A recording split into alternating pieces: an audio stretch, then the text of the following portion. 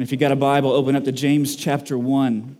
We'll be in verses 12 to 18 this morning. We've been working our way through James. We've kind of been peeling back the layers of James chapter 1 for the last several weeks together.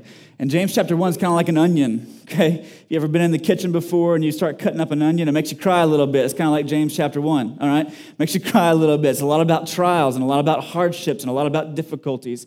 But James has been peeling back the layers of what it is to suffer trials and what it is to find ourselves in a position of hardship.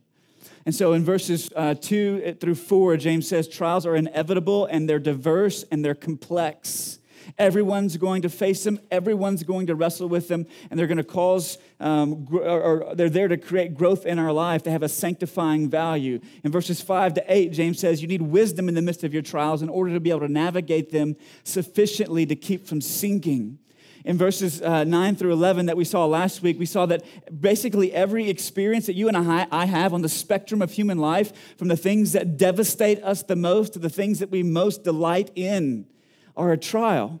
Whether it be poverty or prosperity, whether it be singleness or marriage, whether it be childlessness or bearing children, every experience that you and I have on the spectrum of life's experiences is a trial that we have to face and that we have to encounter, that God intends to sanctify us and grow us. And so James has been peeling back the layers of our trials all throughout the first chapter of this little letter that he writes to the church. And he comes to this particular section in verses 12 to 18, and he continues to peel back that layer at least one more time in chapter 1 to kind of get down another layer within the realm of our trials and what happens in the midst of our trials. Because what James says to us in verses 12 to 18 that we're going to look at here in a moment is he says this. He says, every trial is an occasion for temptation in your life. Every single trial that you face is an occasion for temptation in your life. Have you ever noticed you put two people in the same situation, have the same circumstances surrounding them, maybe even the same people involved in their lives, the same things are going on, they're facing the same trial, and while one of those people weathers the storm and like a tree, its roots grow deeper and stronger and more resilient, the other snaps in half and is carried 3 counties away by the wind. You know, some people in the same situation, the same circumstances, some people are crushed by the weight of their trials, and other people are changed by them and grow through them. But why is that? Why is it that some people kind of get derailed in the midst of a trial, and it seems as if there's a freight train carrying a tanker cars full of millions of gallons of crude oil that just toppled over on the side of the road and it erupted and caused everything in a 3-mile radius to burn to the ground, right? Some people in the midst of their trials, they get derailed and they get toppled and they get crushed. Why is it that some folks are resilient in the midst of them and some folks are crushed by them? And I think James comes to wrestle with that question here in the text. Because in every trial is an occasion for temptation. And how we respond to that makes a big difference as to whether or not we stand firm and our roots grow deeper and we become more resilient, or whether or not we're snapped like a twig and carried 3 counties away. So in James chapter 1, beginning in verse 12, James says this. He says, "Blessed is the man who remains steadfast under trial, for when he has stood the test, he will receive the crown of life, which God has promised to those who love him. Let no one say when he is tempted, I am being tempted by God, for God cannot be tempted with evil, and he himself tempts no one. But each person is tempted when he is lured and enticed by his own desire. Then desire, when it has conceived, gives birth to sin, and sin, when it is fully grown, brings forth death. Do not be deceived, my beloved brothers. Every good gift and every perfect gift is from above, coming down from the Father of lights, with whom there is no variation or shadow due to change. Of his own will, he brought us forth by the word of truth, that we should be a kind of first fruits among his creatures." Now, James, in verses 12 to 18, he's writing with a pastor's heart. He's writing with a very pastoral tone. Look what he says in verse 16. "Do not be deceived, my beloved brothers." I love you, and I don't want you to be taken off guard. I don't want you to be sucked under. I don't want you to be toppled over. I don't want you to be deceived in the midst of your trials. So he's writing with a pastor's heart and a pastor's tone, but as he does so, he talks to us about temptation in the midst of our trials. temptation in the midst of our trials, where does it come from? What does it result in if we yield to it? And how do we fight against it? Those are the three things we're going to see in this text this morning. Where does it come from? What does it result in if we yield to it? And how do we fight against it? Listen to what James says about where it comes from. This is what James tells us in verses 12 to 14. He says, do not confuse the occasion for and the source of your temptation. Do not confuse. Do not get those things backwards. Do not confuse the occasion for and the source of your temptation. Listen, the greatest threat to you and I's faithfulness to Jesus, the greatest threat to our continuing to cling to God's promises in the midst of a trial, in the midst of a hardship, in the midst of a difficulty, does not come from outside of our borders, but from inside of them. I saw a quote on Facebook earlier, a couple of weeks ago, from Abraham Lincoln. It was on his birthday. How fitting, right? And so somebody posted a little picture out there with Abraham Lincoln's photo, and this quote, he said, "America will never be destroyed from the outside. If we falter and lose our freedoms, it will be because we destroyed ourselves." And the same is true for you and I. James says, don't confuse the occasion for your temptation and the source of your temptation. James says that the greatest threat to your faith, that the greatest threat to your loyalty to Jesus in the midst of your trials doesn't come from somewhere out there, but it comes from right here. It comes from within, not from without, not overseas, but at home, James says. Look at what he says in verses 2 to 12. He's been addressing the issue of trials that God uses to test our faith. And then in verse 13, he shifts and he begins to use the word a little bit differently to speak of temptation that arises in the midst of our trials. James says essentially that when we are in the midst of a trial, we cannot say that we can say that God is testing us, but we cannot say that God is tempting us. In verses 13 and 14, he says, don't say that God is tempting you. Don't put that off on God, because God cannot be tempted by evil. And he says, God tempts no one. God may be testing you in the midst of a trial, has a sanctifying value to grow you and stretch you and change you. But God is not tempting you, James says. James says the temptation does not come from our outward circumstances. The temptation comes from within us, from within our hearts. Listen, in your poverty or your prosperity, you can say that God is testing you, but the temptation to find your status or your security or your significance in what you do or do not own, that comes from in here, not from out here. We might say in our sickness or in our health, in our disease, or in our well-being, we can say that God is testing us, but the temptation to despise God on account of the sickness that we have, or to neglect and forget God because of the relative good health that we enjoy, that doesn't come from somewhere out there, that comes from in here. Or we might say that in our weddedness or our singleness, we can say that God is testing us. There's a trial to marriage. There's a trial to singleness. But the temptation to do and say anything to get or keep a person in our lives, that doesn't come from somewhere out there. That comes from in here. James says the greatest threat to your loyalty to Christ doesn't come from outside influences or circumstances and situations. It comes from your own heart. It comes from your desires, he says in verse 14. He says, what is it that entices you and drags you away? He says it's the desires of your own heart. It's something coming from within, not from without. Now, most of us naturally assume, and some of our translations actually say this in verse 14. It says, your evil desires. Like, if you have the NIV, it adds that word evil. That word evil isn't in the Greek text. And the word that's used to translate, that in our English word desire, that's translated out of the Greek in that particular reference, is the word epithumia. And the word epithumia is kind of a compound word. It's got a prefix and then a root. And the root is thumia, which means desire. And the word epi, you put it on the front of anything, right? It means over. Over. In other words, intense longing and desire. And so James is saying the root of your temptation, where temptation comes from in the midst of your trials, is not from outside, but from inside, and from epi-desires, over-desires, intense desires that exist within your heart They cause you to long for and pursue something, even good things, too much. Too much. And we're going to dig into that a little bit more later, right? But what James is saying to us is this. Listen, the take home for you and I this morning is this. In the midst of our trials, we can never say that it's our circumstances that need to be changed. We can never say that it's our environment that needs to be changed. We can never say that it's the people around us that need to change. Because our temptation doesn't come from the people who are around us. Our temptation doesn't come from the circumstances that we are in. Our temptation doesn't come from the situations in which we find ourselves. James says our temptation comes from our over desires in our hearts.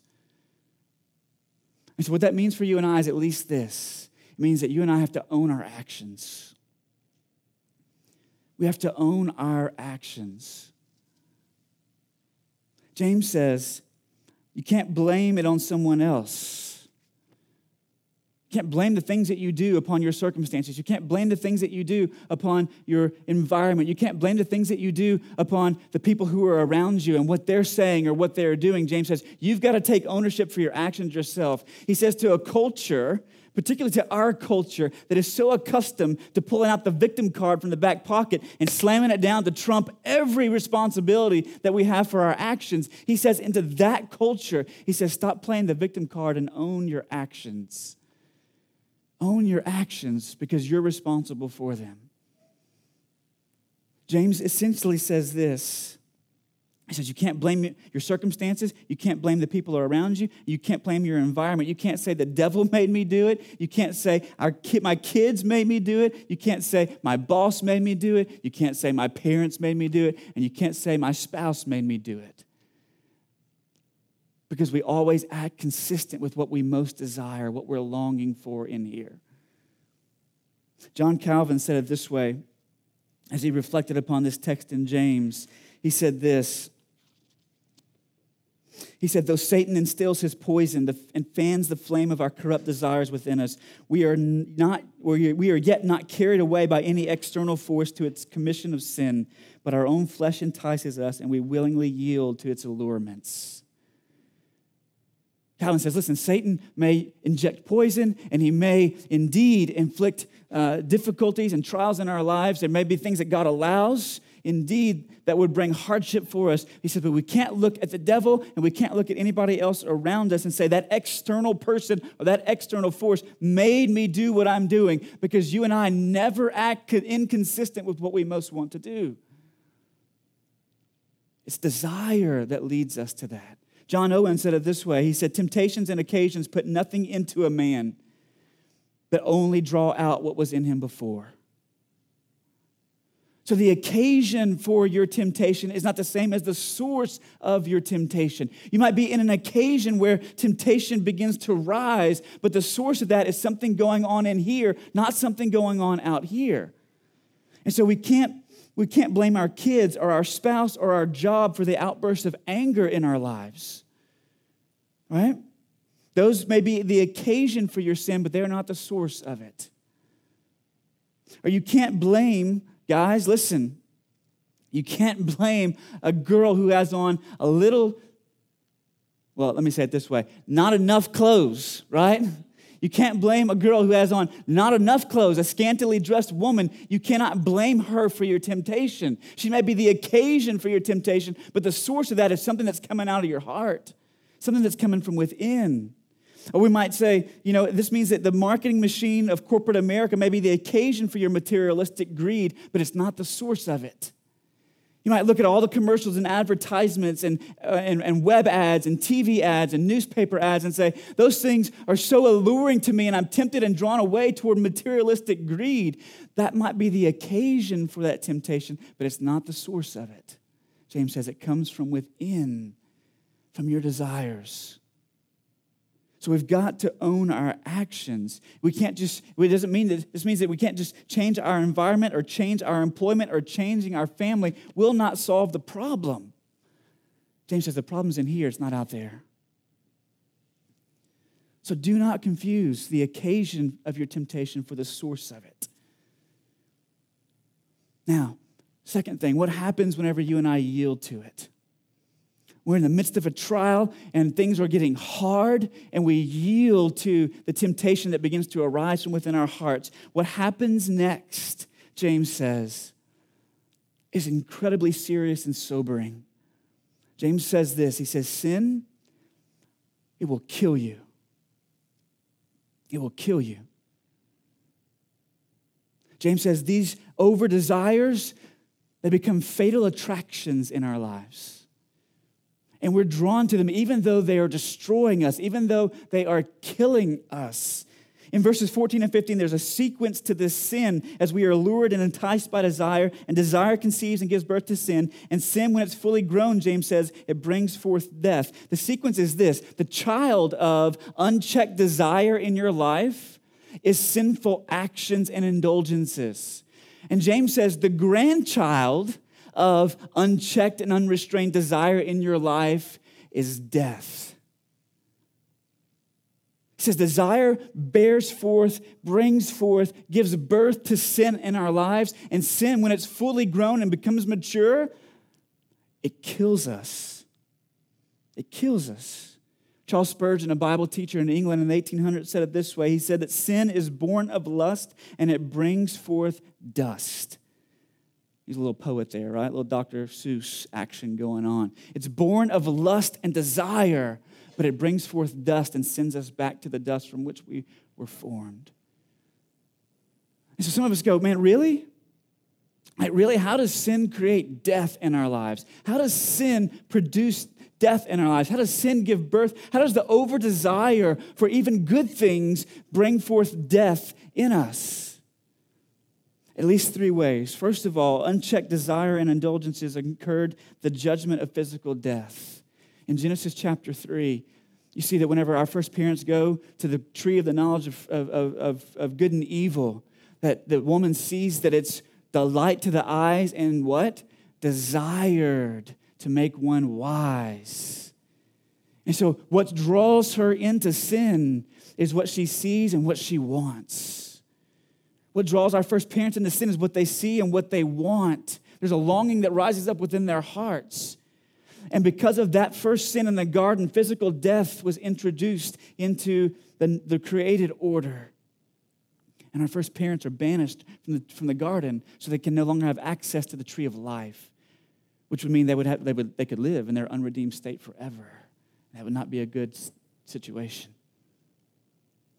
So it brings forth first physical death, but also unchecked desire in our life, even for good things. And these indulgences will lead to all kinds of temporal deaths. All kinds of temporal deaths. And these most frequently take place incrementally by degrees in our life. Thomas Manton said this. He said, a little stick sets the great ones on fire, and a wisp of straw often enkindles a great block of wood. So we are drawn on by the lesser evils to greater. No man grows downright wicked at first, but he rises to it by degrees.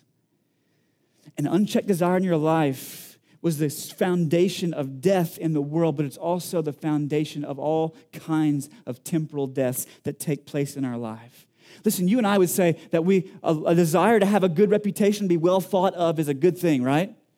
Have a good reputation in the community. So people aren't slandering you and they don't have anything to criticize you about necessarily because of things that you've done that are wrong. We all want a good reputation. We all want to be have kind of a well-standing status with those who are around us. But listen, an unchecked sinful desire to maintain respectability to the degree that it leads to deception in your life. Well, whenever you're caught doing something that you should not have been doing, that you would lie about it because you want to maintain that level of respectability and you want to be respected by others. So in order to do that, what do? Because that's the over desire in your life. To maintain respectability, you lie. See that? An over desire, even for a good thing, brings about sin in our lives. Whenever we deceive in order to maintain respectability, and eventually, if we continue down that course of deceiving and lying, it eventually leads to death. It leads to loss of a job one day. All right, when your boss finds out you've been cooking the books a little bit. Or it might lead to a loss of a relationships with others.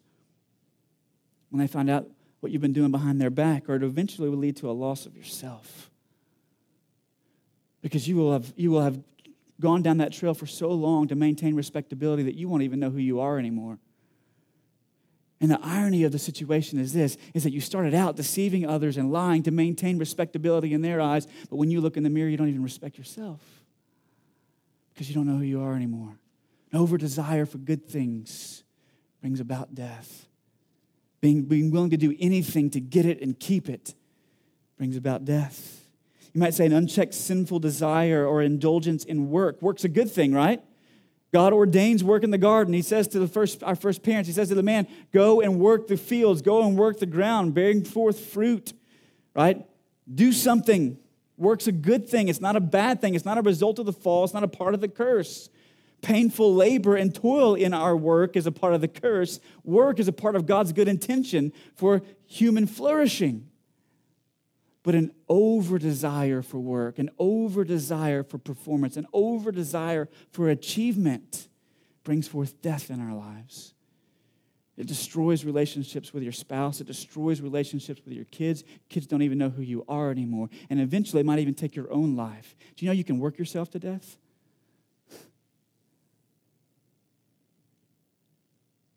An over-desire for a good thing brings about sin and death.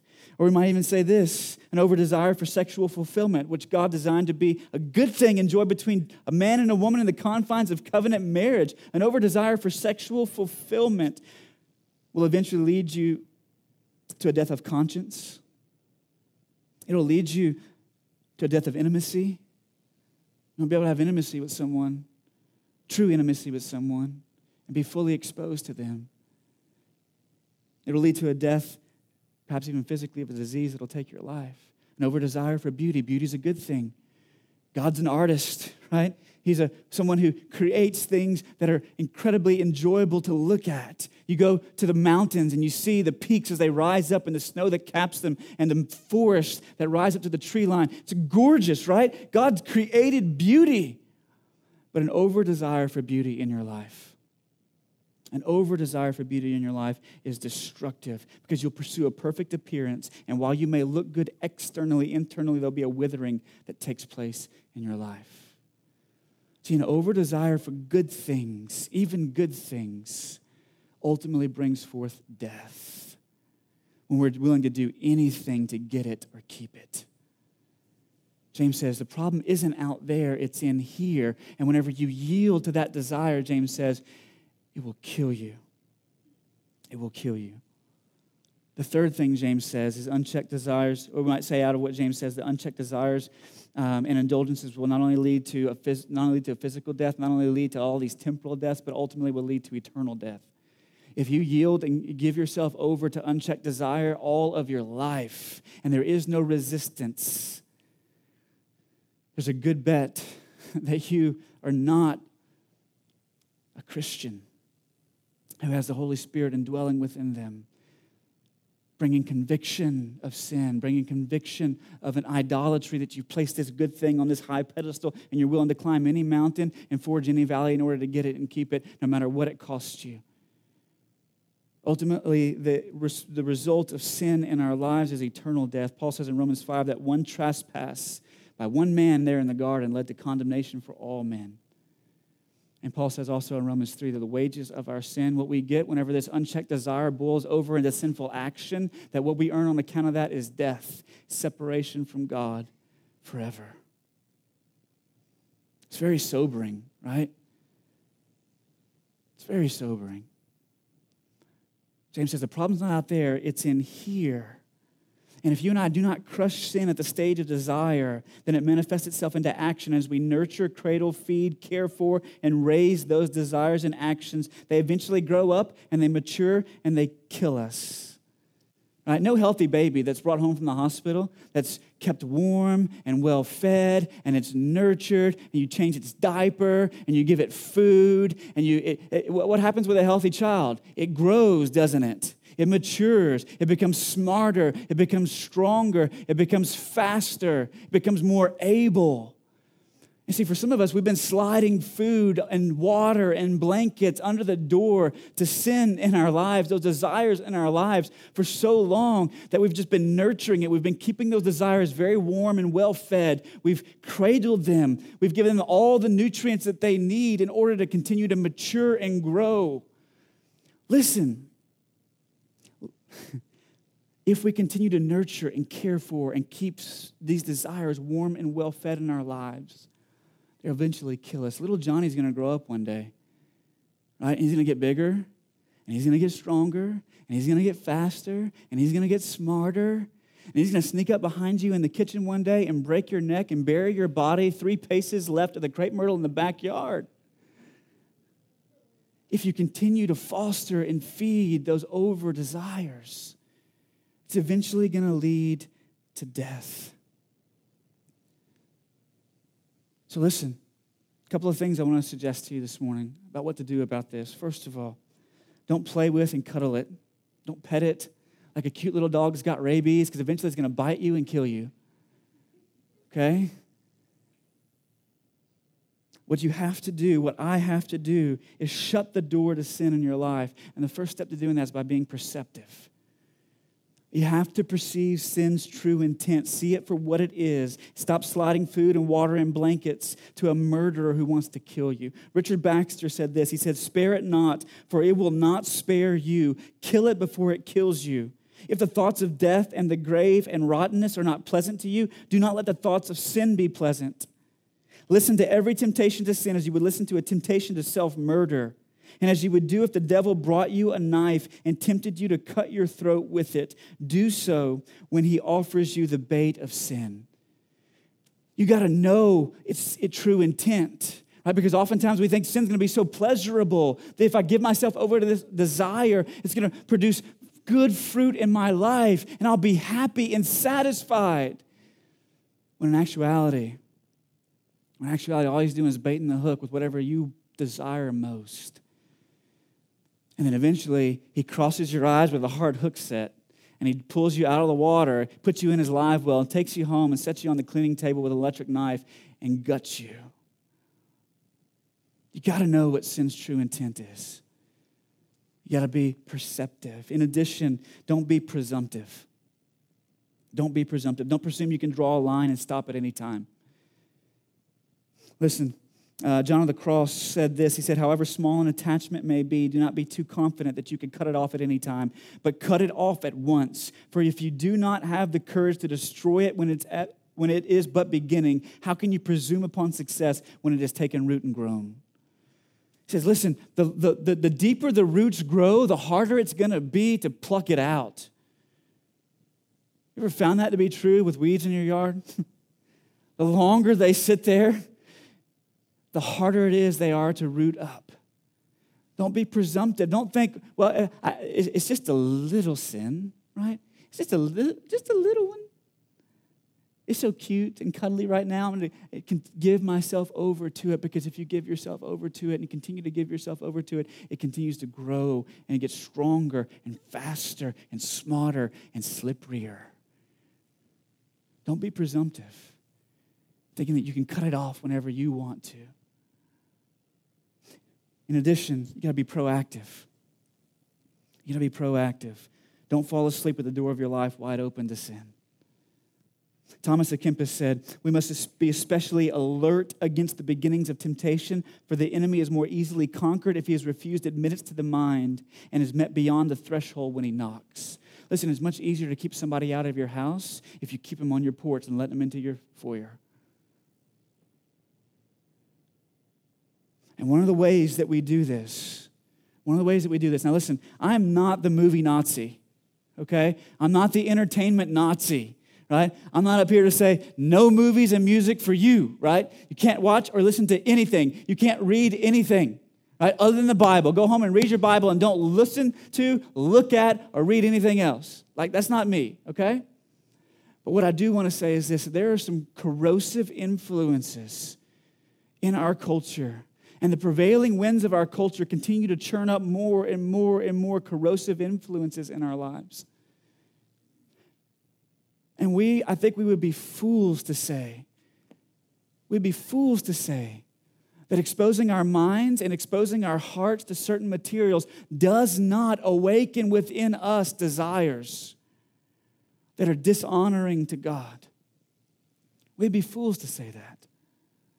See, there are certain things that you've got to cut off at the threshold of your home. There are certain influences that you have to draw a line and say, I'm not going to expose myself to that literature. I'm not going to expose myself to that production. Let me encourage you, draw a line. Keep it on the porch and don't let it into the house. Be proactive as opposed to reactive. So be perceptive, don't be presumptive, and be proactive. But see, you and I's problem, this is all good. You say, I got these 3 P's, right? That's great. I got 3 P's. I can go do something now. I can go do something this week. I'm going to be proactive. I'm going to begin to filter the things that I'm watching and listening to. I'm not going to be presumptive. I understand that sin wants to kill me. Doesn't want to just play with me, right? If you play with sin, eventually it's going to break your nose and eventually it'll break your heart. I understand its true intent. And so I'm going to be proactive. I'm not going to be presumptive, right? I'm going to be perceptive. I've got it. Got these 3 P's down. See, the problem with you and I, though, if you're anything like me, my problem is that I can take these 3 P's and I can go and try and do something this week. The problem is I don't always want to do it. The problem is not in the action. It's in the desire. It's in the desire. See, if you went to the doctor tomorrow and you sat down with the doctor and the doctor gave you a diagnosis and said, listen, you have a disease that is going to ravish your body and kill you. And you've got to stop eating your favorite food because your favorite food is continuing to feed this disease. It's continuing to feed this cancer. It's continuing to feed this abnormality in your body, and eventually it's going to destroy you and take your life. If you're anything like me, you'd probably say, for a couple of weeks, probably not going to eat that anymore. The problem is, our spiritual taste buds by nature are inclined to love and drink and eat poison that is destructive for our bodies, for our souls. Listen, if I went to the doctor tomorrow and the doctor told me, listen, you've got a disease that's going to kill you, it's going to take your life if you don't stop eating this. And my wife was sitting there next to me, and she was holding my hand, and we were both thinking about what the future's going to hold for us. Probably turned to her and said, babe, we probably ought to go to the funeral home, go pick out a casket, go pick out a headstone, because I'm probably not going to forever stop eating this. I like it too much. I want it too much. To which she would probably respond with all of the grace and love and compassion that any mere mortal could muster by giving me an open hand slap to the face and say, you will not eat that again. To which I would say, yes, ma'am. Right? But not of my own will. Not of my own will, because I like the way it tastes too much. And that's you and I's problem. It's you and I's problem. So we continue to give ourselves over to sin, and we continue to give ourselves over to these desires because we like the way that it tastes too much. And in and of our own will and of our own accord, we will never stop. And James knows that. And that's why in verses 17 and 18, he takes our eyes off of our sin.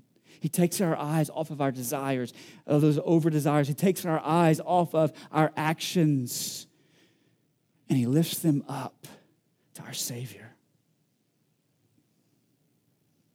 He takes them off of the good things that we are overly desirous of, and he lifts them up to our God.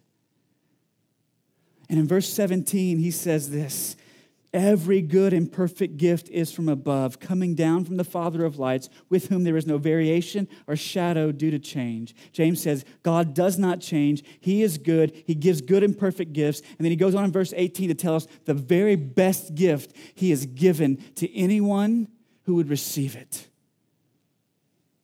In verse 18, he says, of his own will, he brought us forth by the word of truth, that we should be a kind of first fruits of his creatures.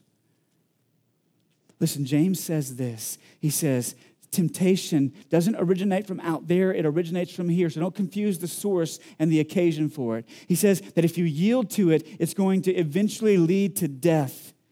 Death, all kinds of temporal deaths. And if you continue to give yourself over to it without any check in your life, there will be eternal death. He says, and your problem isn't just that, right? Isn't just what you're doing, but what you're wanting. And so James says, you got to kill sin in your life by choking it out. You got to starve it and you got to choke it. Now, those are kind of violent metaphors, right? But sin wants to inflict violence and damage to you. And so you have to respond with serious, sober action by starving it, right? You quit sliding food and blankets and water under the door to it, those desires, and you got to choke it out. You got to choke it out. There's 2 ways, or 3 ways really, to get rid of weeds in your yard, okay? Right? It's kind of that time of the year where we all start looking at our yards and we see all these patches of green coming up, but they're not grass, okay? And so when you see all these weeds coming up within your yard, there's 3 ways you can go about addressing those. You can poison them, right? You can take a bunch of chemicals and just coat your entire yard with them. Or you can go around and you can individually try and pluck up every single weed, okay? And you can try and pull every one out of the ground. You got to get down to its roots and pull it out. But the third way that you can limit the amount of weeds that come up in your yard is by developing a very thick turf grass. So that whenever the seeds of those weeds fall down to the ground, they don't have the water, they don't have the light, they don't have the nutrition that they need in order to germinate and produce a weed that's going to infiltrate the rest of your yard. 3 ways you can do it. You can poison them, you can pull them, or you can choke them out. And James says what you've got to do with sin, what you've got to do with those over desires, even for good things, you've got to choke them out with the desire for the best. With a desire for the best. James says, what is it that God has done to rescue you from sin? What is it that God has done to rescue you from the penalty of sin, from eternal death? If you are a Christian, what is it that God has done? What good and perfect gift has He given you that is consistent with His character, that is consistent with His nature? And James says in verse 18, what God has done is of His own will, not of your will, of His own will. He brought you forth. James says what sin does is it brings forth death. What God does is He brings forth life. And you have to starve sin by feasting on God. You have to choke out sin by reminding yourself of the gospel. James says of His own will. You didn't do anything to contribute to what God has done to bring you life. But God said, live, and you came to life. You passed over from death to life. God said, see, and there was light before your eyes that allowed you to see the glory and beauty of Jesus. Of His own will, He brought you forth. How? By the word of truth.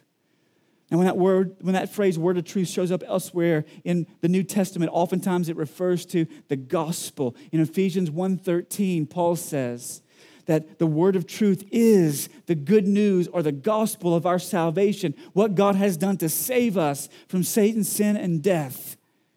And it's found in the good news about who Jesus is and what Jesus has done to redeem you, to rescue you, to save you. And James says, don't be deceived by sin. It wants to kill you, but God has given you life in His Son. By the word of truth. That means there was an occasion in your life. If you're a Christian in the room this morning, there was a juncture in your life where you were sitting under the preaching of God's word and the gospel was communicated, or you were reading the Bible and the gospel, the good news of Jesus' sacrificial work on your behalf stood off the pages to you. Right? It was like it just jumped out and all of a sudden you saw it when you hadn't seen it before. Or you heard it and you had never really heard it before. And James says, when that happened, God said, live, and you came to life. God said, see, and there was light before your eyes of His own will, not yours. In other words, God graciously reached down and to someone who was dead in sin, He gave you life. And if you and I are going to have any hope of resisting the desires that rise up within our hearts in the midst of trials, whether they be on the negative end of the spectrum or what we would consider to be the positive end of the spectrum, James says what you and I have to do is remind ourselves over and over and over and over and over again of God's grace, of his perfect and good and gracious giving of his life. You got to stare into the gospel and say, he said live and I came to life. He said see and there's light before my eyes. I cannot believe that he would take someone who was so rebellious and so hard-hearted and so broken and give them life.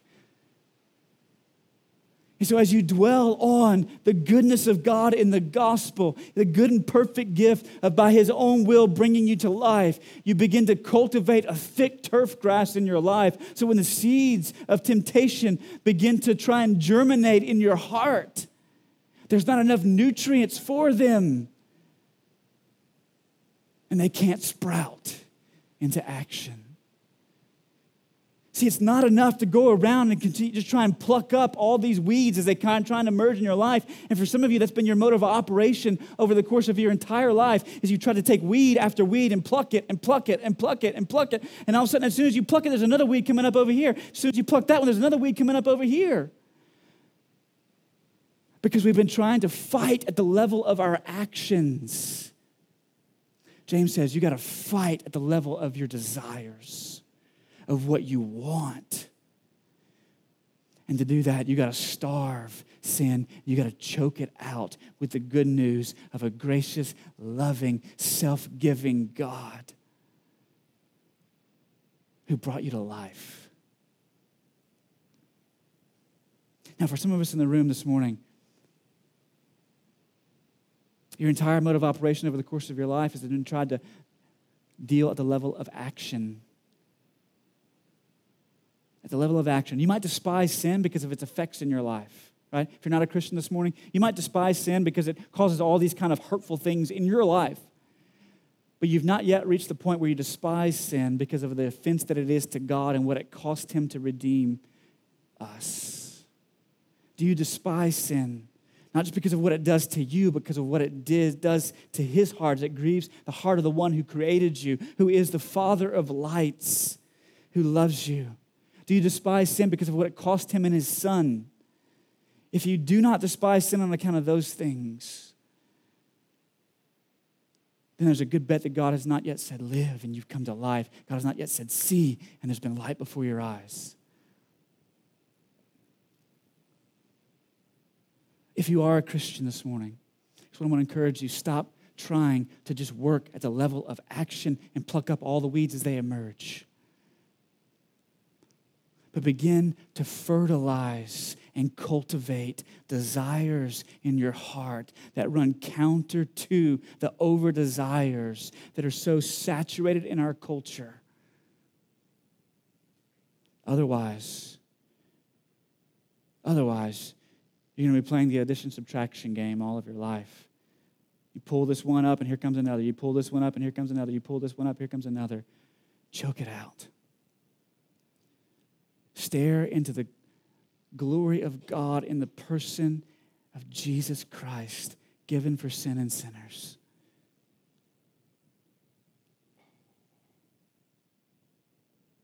As a picture of what God will do, he says the first fruits of all of his creatures, as a picture of what God will do for all of creation one day. So there's a good chance if you're like me, there's a good chance that there's still plenty of nutrients in your heart, in your life, to allow the seeds of temptation to germinate into actions of sin. This morning, we're going to come and receive the Lord's table together, and as we do, stare into the face of the very Son of God who was given for you. And remember his body that was broken. Remember his blood that was shed. and kill sin. Kill sin by choking it out. Kill sin by depriving it of the nutrients, because your heart is so satisfied in who God is and what he's done that there's not enough nutrients to allow those seeds to germinate in your life. Don't confuse the occasion for the source. Don't yield to it, because as you do, it will grow in strength and might and power, and eventually it will break your neck.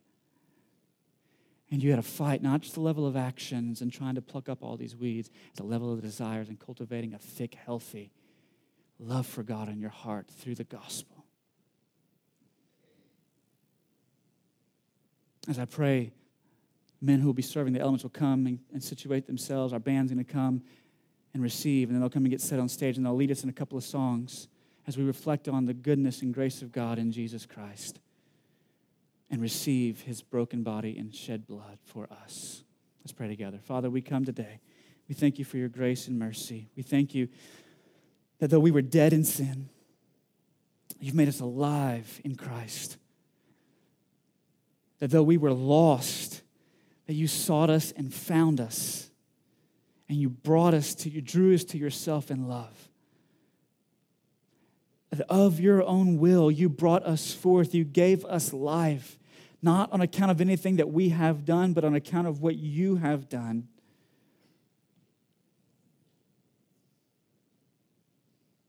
Father, for those in the room this morning who perhaps have been trying all of their lives to pluck up sin because they despise its effects in their lives, but they never come to a place where they despise it because of what it does to your heart as a loving Father and what it has done to your Son, our eldest brother. Father, I pray that as the gospel stands before them in both word and picture, I pray, Father, that you would say, live, and they would live, that you would say, see, and there would be light before their eyes. And for those of us who do have that light, those of us who have seen and have tasted of your goodness in Christ, I pray that today as we come to the table, we would come in repentance of sin. We would turn away from the over-desires that cause so much pain and hardship and inflict so much loss and death in our life. And as we turn away from them, we would cultivate a healthy love for you that would begin to choke out all the other expressions of sin in our lives, because we would fight at the level of desire. May you give us grace to do what you have commanded us to do, that we of our own wills are incapable of doing. We pray in Jesus' name. Amen.